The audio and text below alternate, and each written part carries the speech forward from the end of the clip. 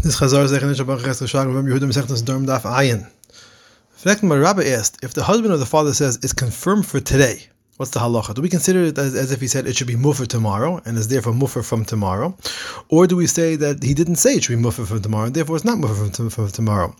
And what about if we say that since he didn't say so explicitly, it's not considered mufer from tomorrow? What's halacha if he only says it should be mufer for you tomorrow?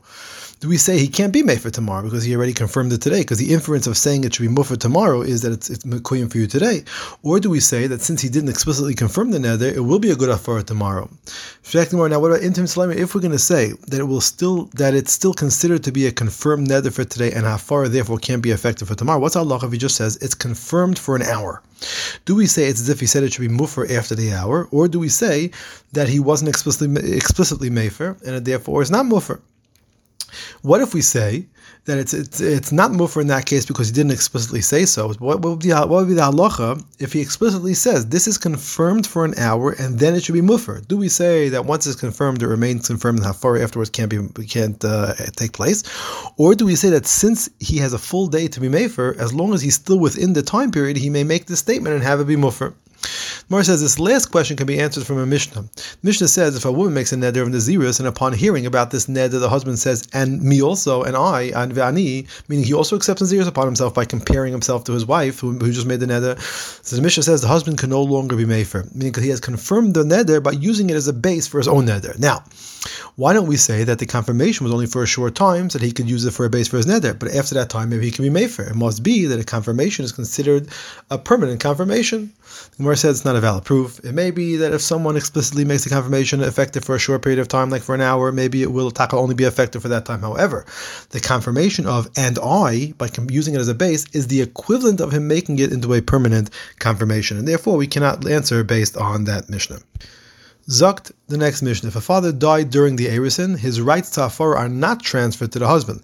If the husband died, his rights to Afara are transferred back to the father. In this way, the rights of the father are stronger than those of the husband. In another way, the rights of the husband are stronger than the rights of the father. How so? In that a husband can even be mefer if the girl is a begeris, whereas the father cannot be mefer for his daughter, who is a begeris.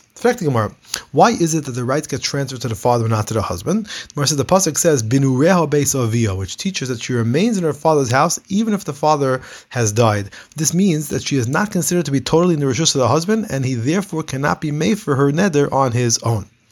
Mishnah said, "Meis habal nesroik rishus la'av." Rava said this is based on the pasuk of "V'im hayoisia leish." The double verbiage of Erusin hayoisia teaches to compare a girl before her second Erusin to a girl before her first Erusin. This teaches that just as the father has exclusive rights to be mefer before the first Erusin, he also has exclusive rights to be mefer before the second Erusin. So therefore, if the first Erusin ended, it's now called before the second Erusin, and therefore it reverts totally back to the father. Maybe this only applies to Nadarim that the husband did not know about before his death, but Nadarim that he did know about, maybe the father cannot be mefer on his own. The Gemara said, we would know that the father can be made for Nadarim that were not known to the husband based on the pasuk of Binureha beis avia. So the Charetz even talking about Nadarim where the husband did know about it.